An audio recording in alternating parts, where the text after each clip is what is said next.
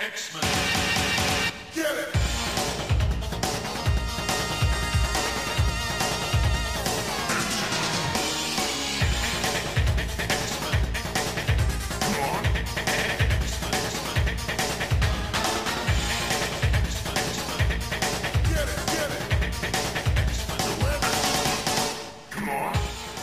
Hey everyone, and welcome to Battle of the Atom.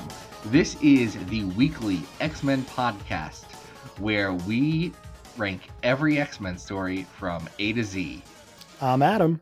And I'm Zach. And you know what we don't have this week, Adam? What don't we have this week?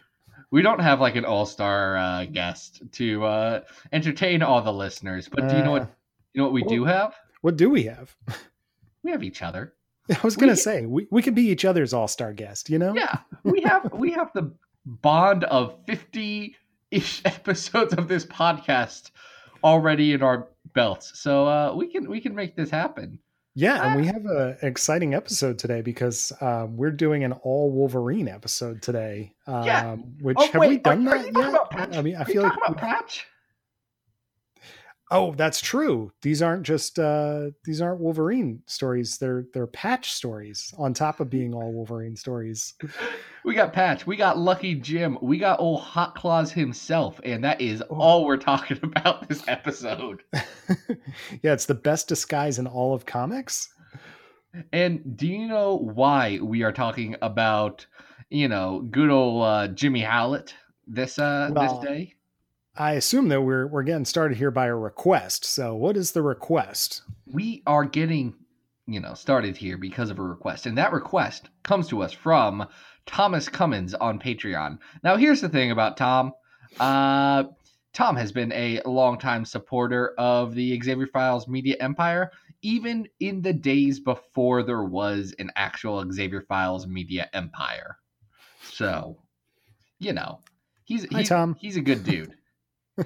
He also, and I'm going to have to check with him before I say his name in association with this, but I think it's fine. He also runs the fabulous Twitter account No Context X-Men, which posts panels of X-Men without context, like it says, and it's very funny.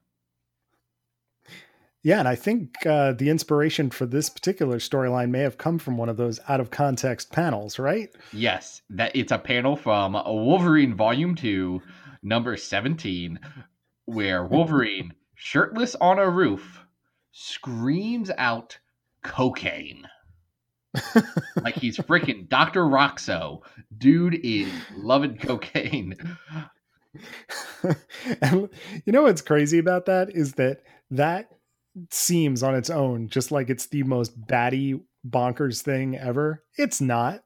Like when we finally get into what, and we don't have to spoil this right this second, but when we get into what that cocaine is, that is one of the most insane bonkers things I may have ever read in a comic. So. No, we're going to spoil this for a second. That cocaine is a deviant version of John Sublime. Like, the Eternals, the worst Inhumans. Yup. This is a living spore of that. It's a let's get the basics out of the way because this story is buck wild. This is Wolverine Volume 2, 17 through 23. We're just going to call it the Wolverine Acts of Vengeance because that's what it is. Acts of Vengeance just kind of happens in the middle of this, I guess. Yeah, it only gets a shout out on a couple of the covers. It's really strange. It was written by Archie Goodwin with art by John Byrne and Klaus Jensen, Glennis Oliver colors. Before we jump into Wolverine, I feel this was not planned. Have you heard about my recent interactions with Mr. John Byrne? Well, you actually had interactions with him. From what I understand, he recently decided in his infinite wisdom that he was going to revisit some Uncanny X-Men. He's been doing some pencils on his very, very troubling message board. Did you actually interact with him in some regard? No, we have been interacting around each other is the bigger thing. I posted an article about it because John Byrne regardless of your feelings about him as a human, and Mm. frankly, you should probably not have great feelings about him as a human, John Byrne is responsible for some of the biggest moments in X-Men. The number one story on our list right now is a John Byrne co-written and penciled X-Men story, Days of Future Past. Like, dude's got bona fides, so him drawing X-Men, worth pointing out. Here's the thing, though. I didn't credit the exact source exactly the way John Byrne wanted it to. So he sighed at me and then got his message board to come over and start asking me questions in my comments section. Oh, Jesus. It was weird. Yeah. It's weird. Here's Yeah, the weird thing. The message board doesn't have an account active that's like newer than 2006. Which means there's a very tight-knit community of people who are worshiping John Byrne, which is just it's an odd thing. Well, and it's a very troubling set of topics over there. You know, I mean, if you go through it post 9/11, there's some really just xenophobic, racist, transphobic stuff on that site that, you know, there's no denying that John Byrne is an incredibly talented person, but, you know, he's leaving a very troubled personal legacy along with that artwork, similar to some of the things that we've heard Frank Miller say in interviews that just doesn't make you feel good about, you know, following anything new coming out from him.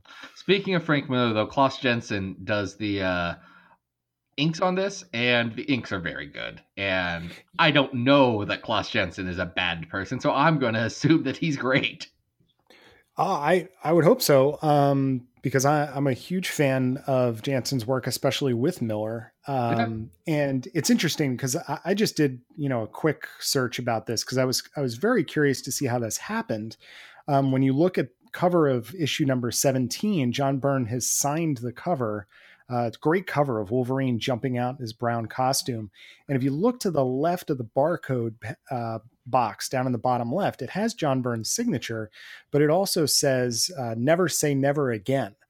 You know, the idea that, you know, he maybe at one point said, I would never draw the X-Men again. And here he is. And I found a little excerpt. I don't know if it's from an interview or what, where he said he basically did this as a favor for editorial, but he only had time to do the breakdowns. So we have Klaus Jansen doing the finishing work here, which gives it a really kind of cool Miller thin line look. You know, it's really neat. But it was funny because even in this excerpt, John Byrne was complaining about how Klaus Jansen inked his work and how he finished it. You know, he was like, I didn't appreciate how he did that. It's like, okay. I guess he's only everything quit is the a problem. X-Men and said, I will never do this again, like 3 times. 1981, 1991, exactly, and 2000 and like 1. Yeah, so that, you know, there may be some baggage attached to this, but I thought on the whole, this is an absolutely batty Wolverine story.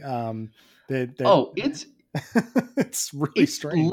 Late 80s, early 90s as all get out. It has Madripoor. It has Roughhouse. It has Tiger Shark. It has a character whose name I am forgetting, but Bandera, who is a what country is it? A Cuban freedom fighter. Well, who takes over a small South American country and then becomes the president at the end of the story. Yeah. She's Bandera. She has the power of empathy and also some energy blast powers. I think she's great. You know, it's kind of like an odd John Byrne-esque creation, but you know, I guess Archie Goodwin had this character cooking in his head. But I like her. I think she adds a little bit of fun to this story. Yeah, she's one of the better parts of this. This whole story, it's just. Yeah, there's a bunch of strange side characters in this. There is, you know, there's a cybernetic Nazi named Geist. I forgot about the cyber Nazi. He's a bad dude. Yep. He's kind of. He's kind of the main villain. There's like a kind of a Castro fill-in, whose wife happens to be a nun who only wears all white and has healing powers, named Sister Salvation, which Yeah, that is was weird. uncomfortable. Like I don't think there was anything in particular problematic about it, but there was a lot of stuff that felt icky. Yeah, I mean, it's weird. Like Sister Salvation is a nun who gives back massages and like heals people. It's really weird. Um, Daredevil makes a cameo in this story in the first issue. I mean, True. this thing is all over the place. But maybe we should just get like a quick synopsis of the story, because you're probably wondering, if you've never read this, how this all ties together. Wolverine tracks cocaine and ends up Yeah. fighting a giant spore monster made out of this cocaine. Yes, because there is is it South or Central America? I don't think they ever really specify. But there is this president who wants his own Captain America, and he's decided that the way he's going to do it is employ a cyber Nazi to help him, use this insane cocaine, which happens to be spore, to create Roughhouse into his own Captain America. And things don't go that well. Yeah, that's got a lot of problems associated with it. One, Yeah. why are you grabbing Roughhouse, this random Madripoor bad guy, and saying you will be my Captain America? Two, why the cocaine? And then why distribute and have the cocaine elsewhere if you have magic cocaine? I've got a lot of questions with this drug lord's plan, and none of them are Yeah, it does. good questions. No, it doesn't make a lot of sense. I mean, and in the background of all of this is the cyber Nazi Geist, who is just the strangest of characters. He's presented as this white guy who's kind of been in the background of multiple fascist rules, and I guess has like a straight razor built into his hand. So Yeah, what was up he's with got that? this weird thing with shaving. He likes to shave people. Yeah, this is a weird story, guys, if you haven't figured it out yet. Yeah, it's got a lot going on with it. It's very indicative of why I haven't read all of Wolverine. Because there's a lot of weird stuff in here. A lot of stuff I'm not particularly interested in. But like it's not good. It's also not bad. It's very in the middle for me. Yeah, I certainly didn't think it was bad. I think the art is really interesting to see these two artists combine their work into something really just fascinating to look at, to see those two styles clash. Because, I don't know, these aren't the two artists that you would necessarily think to pair together. And I think they do a really interesting job. The storyline is absolutely batty. It goes on for 7 issues. So yeah, this is too long. This is too long. That's the one thing that I was noticing. Like, okay, let's get to it. Like, I know they shoehorn Acts of Vengeance in there. And by the way, it's never not funny when they say Acts of Vengeance during Acts of Vengeance. Yep, and it happens twice in the 7 issues. You get 2 name drops of Acts of Vengeance. There's an Acts of Vengeance going on. Yeah, like I think Tiger Shark might say it too. Yes, Tiger Shark. Yeah, this is not fabulous. But no, but I do think it's worth tracking down, and especially if you are interested in these artists, it's definitely worth it alone for that. And if you got a chuckle out of just the cocaine panel and you want to see just how crazy the story gets, I feel like it's definitely worth your time. I did not expect the cocaine to go in the direction it did. No. I was like, okay, why is Wolverine kind of drowning in snot on the cover of issue number 22? And then when I got there, I was like, oh, okay. Interesting. Wolverine, yeah, much like Mr. Scarface himself, is drowning in cocaine, and it sure is something. We've got a couple of Wolverine stories on our list of 123 different X-Men titles. ranging from Days of Future Past at number 1 to something else at one. The Draco. I can say the Draco at least. There's not a. I don't feel uncomfortable saying the Draco at least. No, it's just terrible. I think. We just get to identify how horrible it is every It episode. is. I'm more comfortable now than I was like 10 episodes ago. But around the 90s, we have a handful of Wolverine stories already. At 91, we've got the Phalanx Covenant Wolverine and Cable part story. Final Sanction. Do you think this is better or worse than Final Sanction? I think this is better than that. I think this is like just from a sheer like window shopping curiosity kind of perspective. This is definitely worth checking out. It's very strange. I can get with that. I can get with that. But I think where I might have problems with is Brood Trouble in the Big Easy, which is an oddly similar, hyper of its time, late 80s, early 90s story with great art, a kind of nonsense story. But I like having Ghost Rider turn into a Brood better than Wolverine, getting I don't do drugs. I don't know any good cocaine words, guys. I'm sorry. I'd love to do some very nice, powder puns. But powder's about as far as I got. And I use that for alliteration. Well, I think that's a good ceiling. Do you think this is better than Glob Loves Man Kills, which we just ranked recently? No, I don't. No, okay. I think Glob Loves Man Kills does what it does in 2 issues. It is a lot of fun, and I really do care about Glob Herman.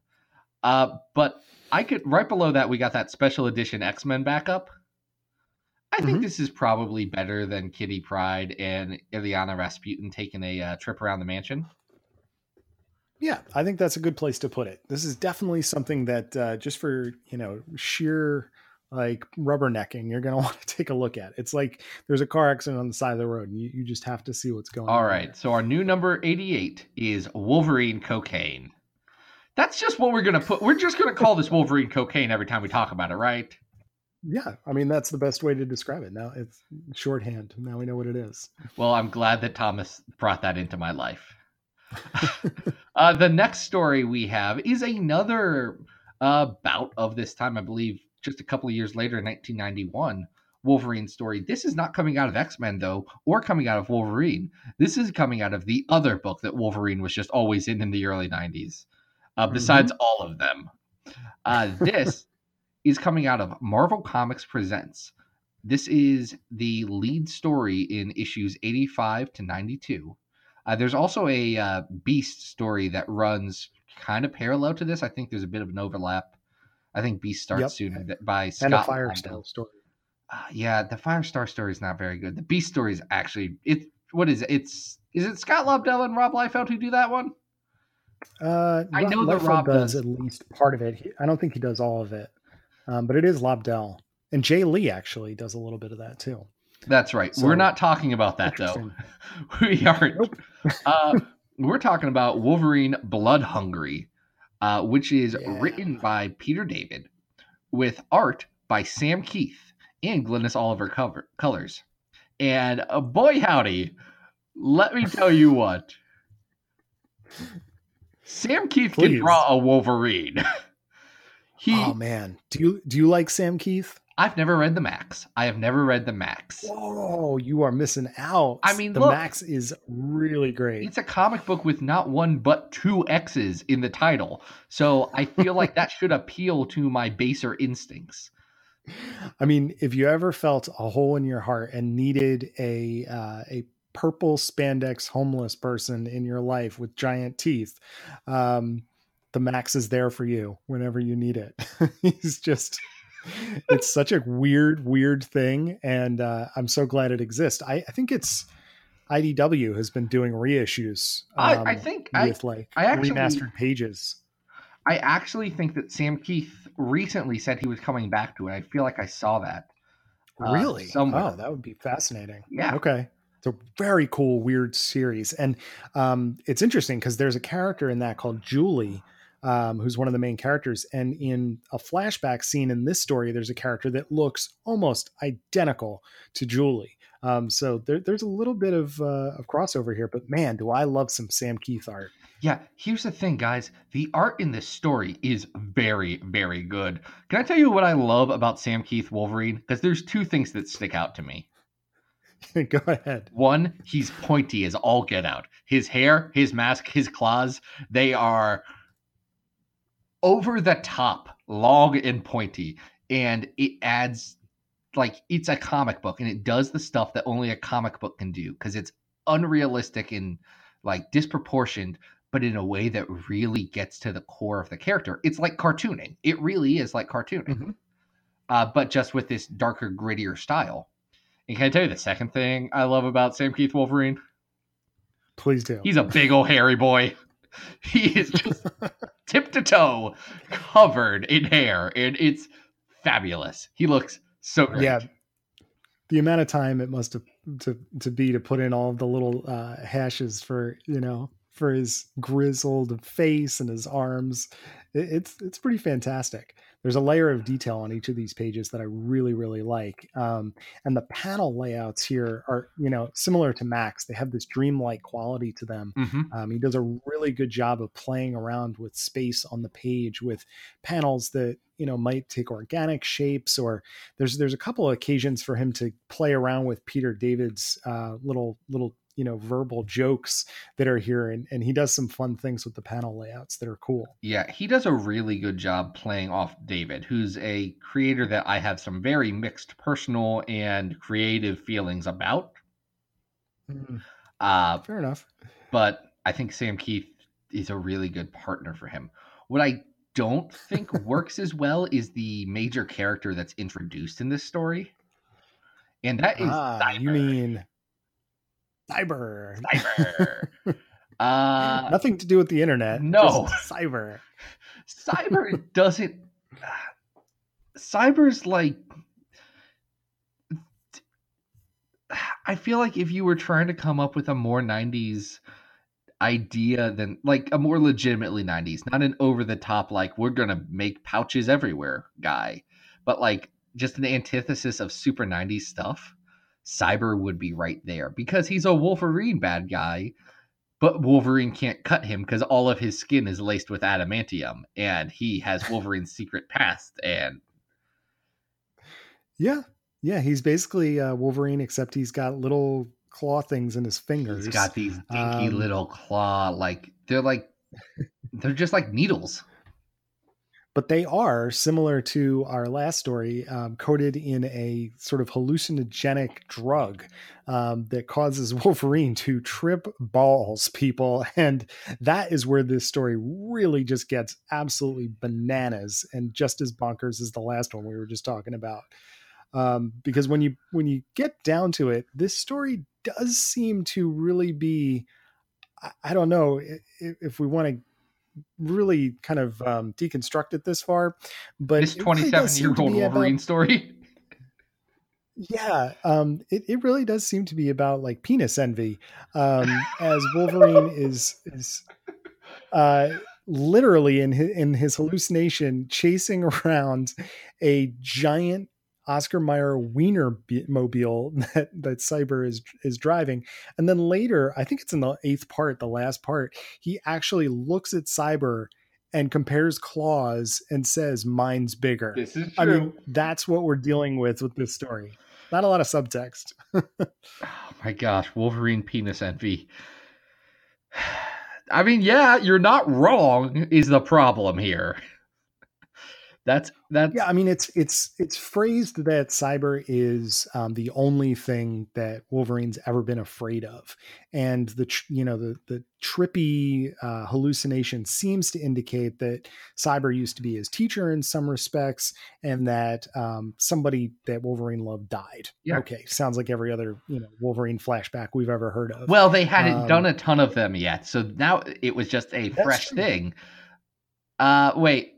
Well, had this come out before they did the Wolverine Silver Fox stuff? No, it would have been after. It would have been after Silver Fox died. So this would have been the second time. It's interesting though that I had forgotten this. This story comes immediately after Barry Windsor Smith's Weapon X. Yeah, that's a dang good 1-2 punch of That's a Wolverine stories. wild turn though, right? Like, can you imagine going from one issue, you wrap up Weapon X, and this is the next story? It's really crazy. Yes, I can, because I read all of MCP in like a weird, only the X relevant parts. I didn't read a lot of Ghost Rider, guys. I'm sorry. You don't care about him. But I read. At one point, we'll have to cover Ghost Rider and Cable. That's a true massive classic. That story is not good. It's not good. I'll tell you, obviously, best MCP story, Weapon X. Second best is Blood Hungry. Third is probably we're not going to get into third yet, because I'd have to think about it. The other Sam Keith one, where it's Wolverine and Venom, is also up there. Oh, that's a fun one. So this is a visual treat. It is a very slight story, but gosh darn it, if it's not fun to just stare at all these pages. Like, I absolutely love this. Yeah, layouts are good. You get some legitimately good Peter David dialogue. Like, I think the standout characters for him is Tiger in her interactions with both Wolverine and General Mon. Yeah, or General Coy, yeah. Well, it's funny because Cyber kills all of their henchmen towards the end of this, I think in the 7th part. So the two of them just spend the rest of the story negotiating how they're going to explain it to the rest of Madripoor. Oh, it's great. I think they decide on aliens, and that's just, I don't know. It's got a real fun Peter David, X Factor era humor that works really well. Yeah, dialogue is solid in this book. The art is fantastic. I really enjoyed this story. Like, I don't think it's been printed since 1993, but maybe go check it out. Plus the covers. Yeah, go check out these friggin' fantastic Sam Keith covers. Yeah, you should be able to find these in like a dollar bin somewhere. A lot of people were buying MCP at the time. And I think there was also a reprint of it, right? There's a collected edition of it that's floating around somewhere that you might be able to find. Yeah, somewhere. Yeah. Strangely enough, it's not on Unlimited. Unlimited is super bad with MCP because it'll only do parts of it. Like there's a big the Black Panther, that, what is it, 24-part story that McGregor did. That is on Unlimited, but none of the other stuff like the Colossus God Country or the Cyclops story is on there, which is a little disappointing because there's some fun stuff in MCP. Not a ton of great stuff, but there's a lot of fun stuff. Well, hopefully they'll get on that. All right, let's get into ranking this. Where would you go? I think this is better than the first arc of Ultimate X-Men at number 44. Oh, okay. Where were you gonna start at? I want to know this. Well, our previous acts of hold on a sec. Now I'm looking at the wrong thing here. I'm sorry. I do really love the art here. I think this is fun. I don't know if this is better than Ladies' Night, though. Do you? Uncanny X-Men 244? I think it's comparable to Ladies' Night. Okay. They are different stories. Yeah. But I think like the Sam Keith art really carries this. I think this is better than that last part of the Zdarsky Howard the Duck.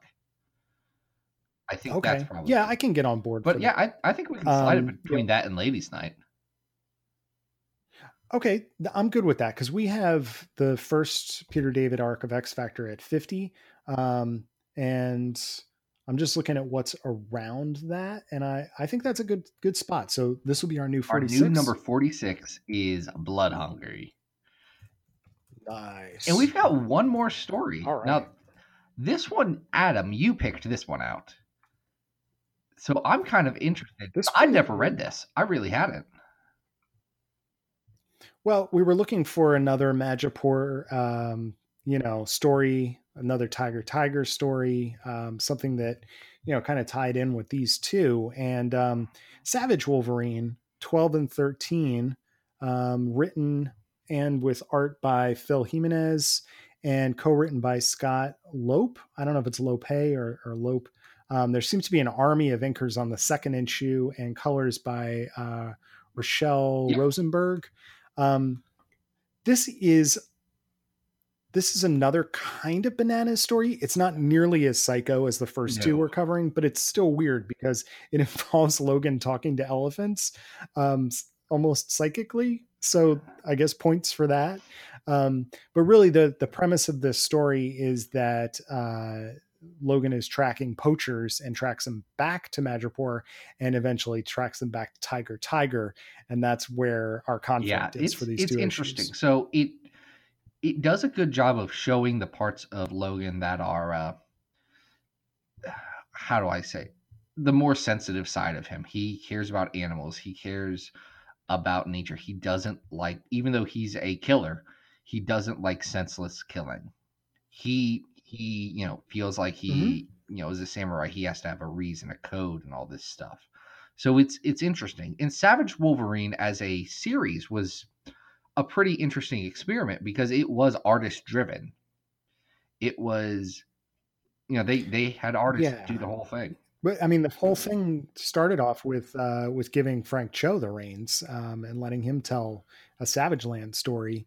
And then I'm not sure if it was initially just going to be his book or if they decided after that it should turn into an anthology. The way I understand it was going to be an anthology, getting new artists in there and giving them a real chance to shine, because you get the Frank Cho stuff, and then you get Joe Mad does some stuff with Zeb Wells as writer, who they had been working together on what was it, the Amazing Wolverine and Spider-Man, or the Spider-Man Wolverine team up book, whatever that was.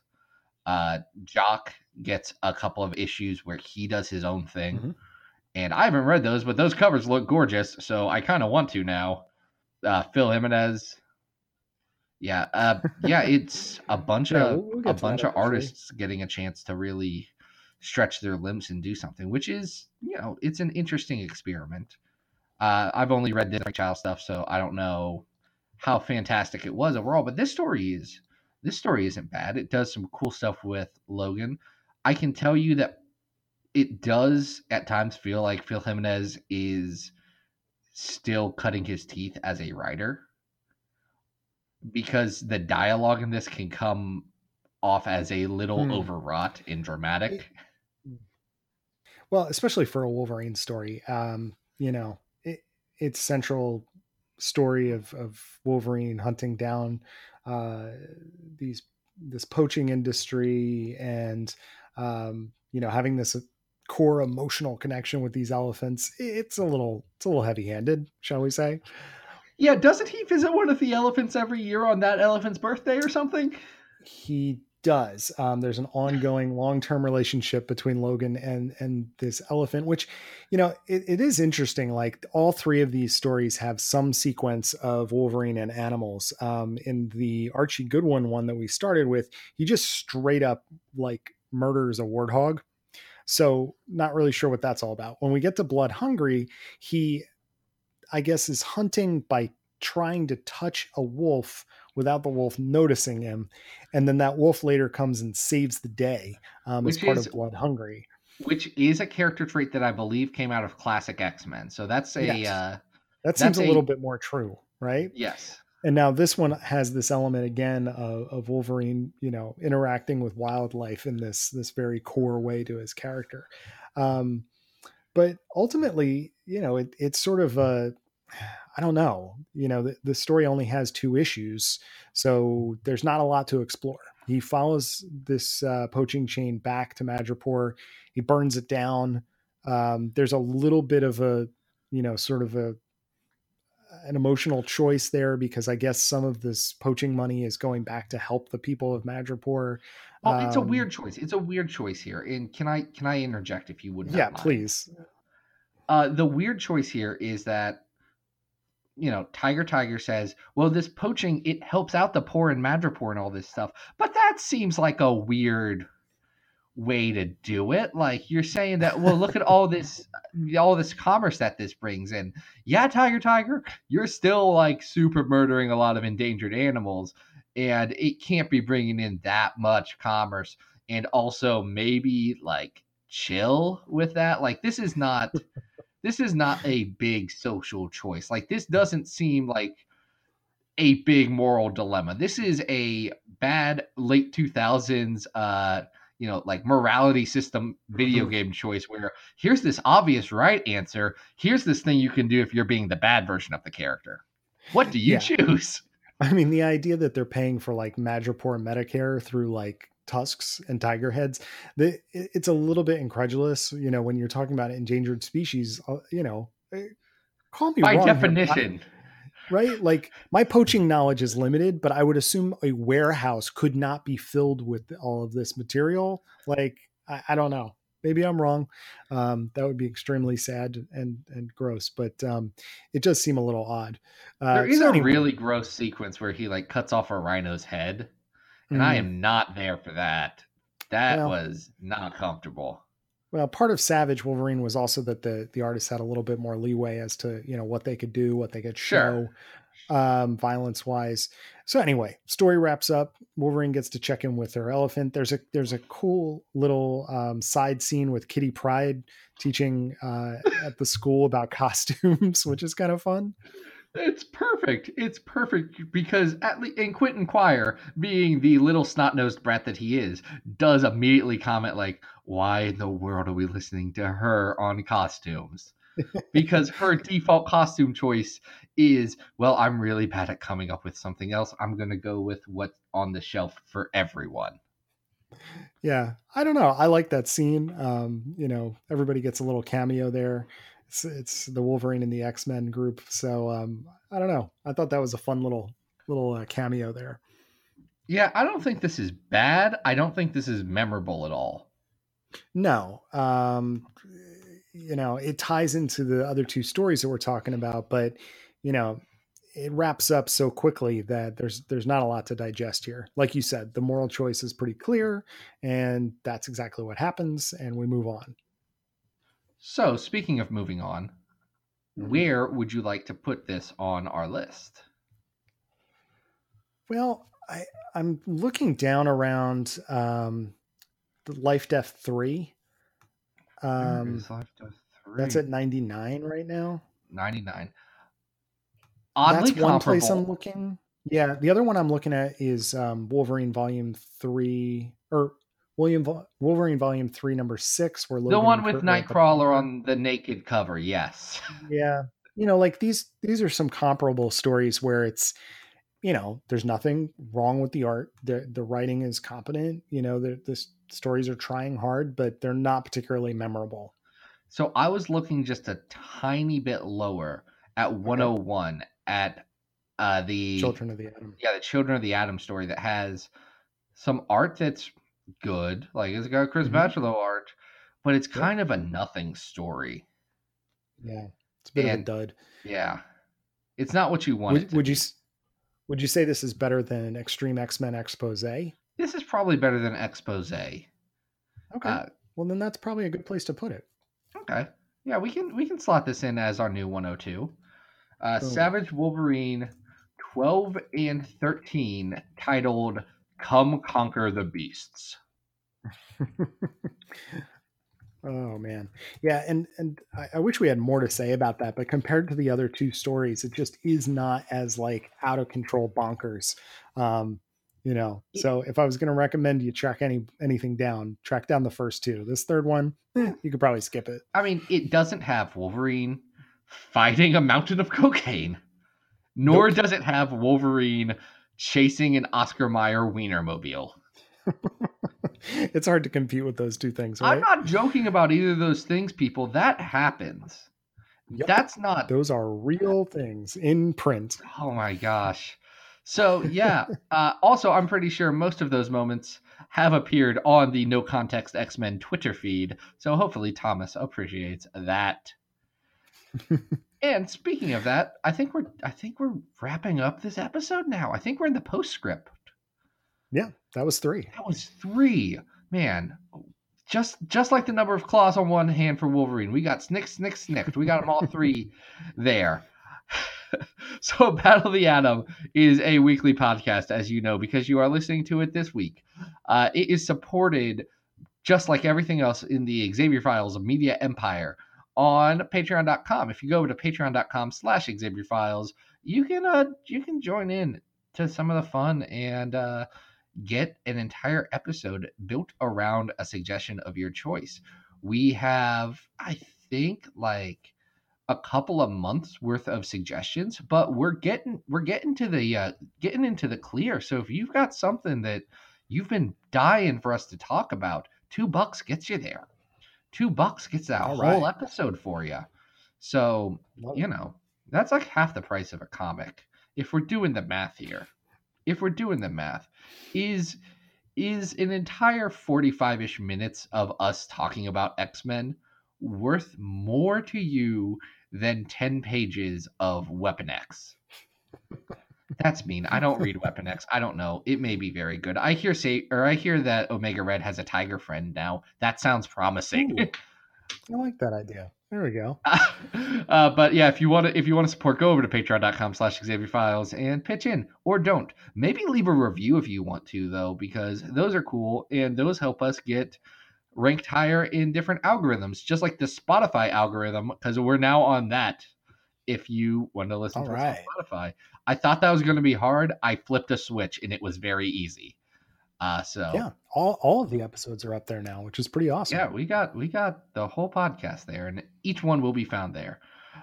Speaking of other places you can find these episodes, you can find them on Xavier Files, which is the website that I run, where we talk about different X-Men things throughout the week, including news and updates and fun stuff.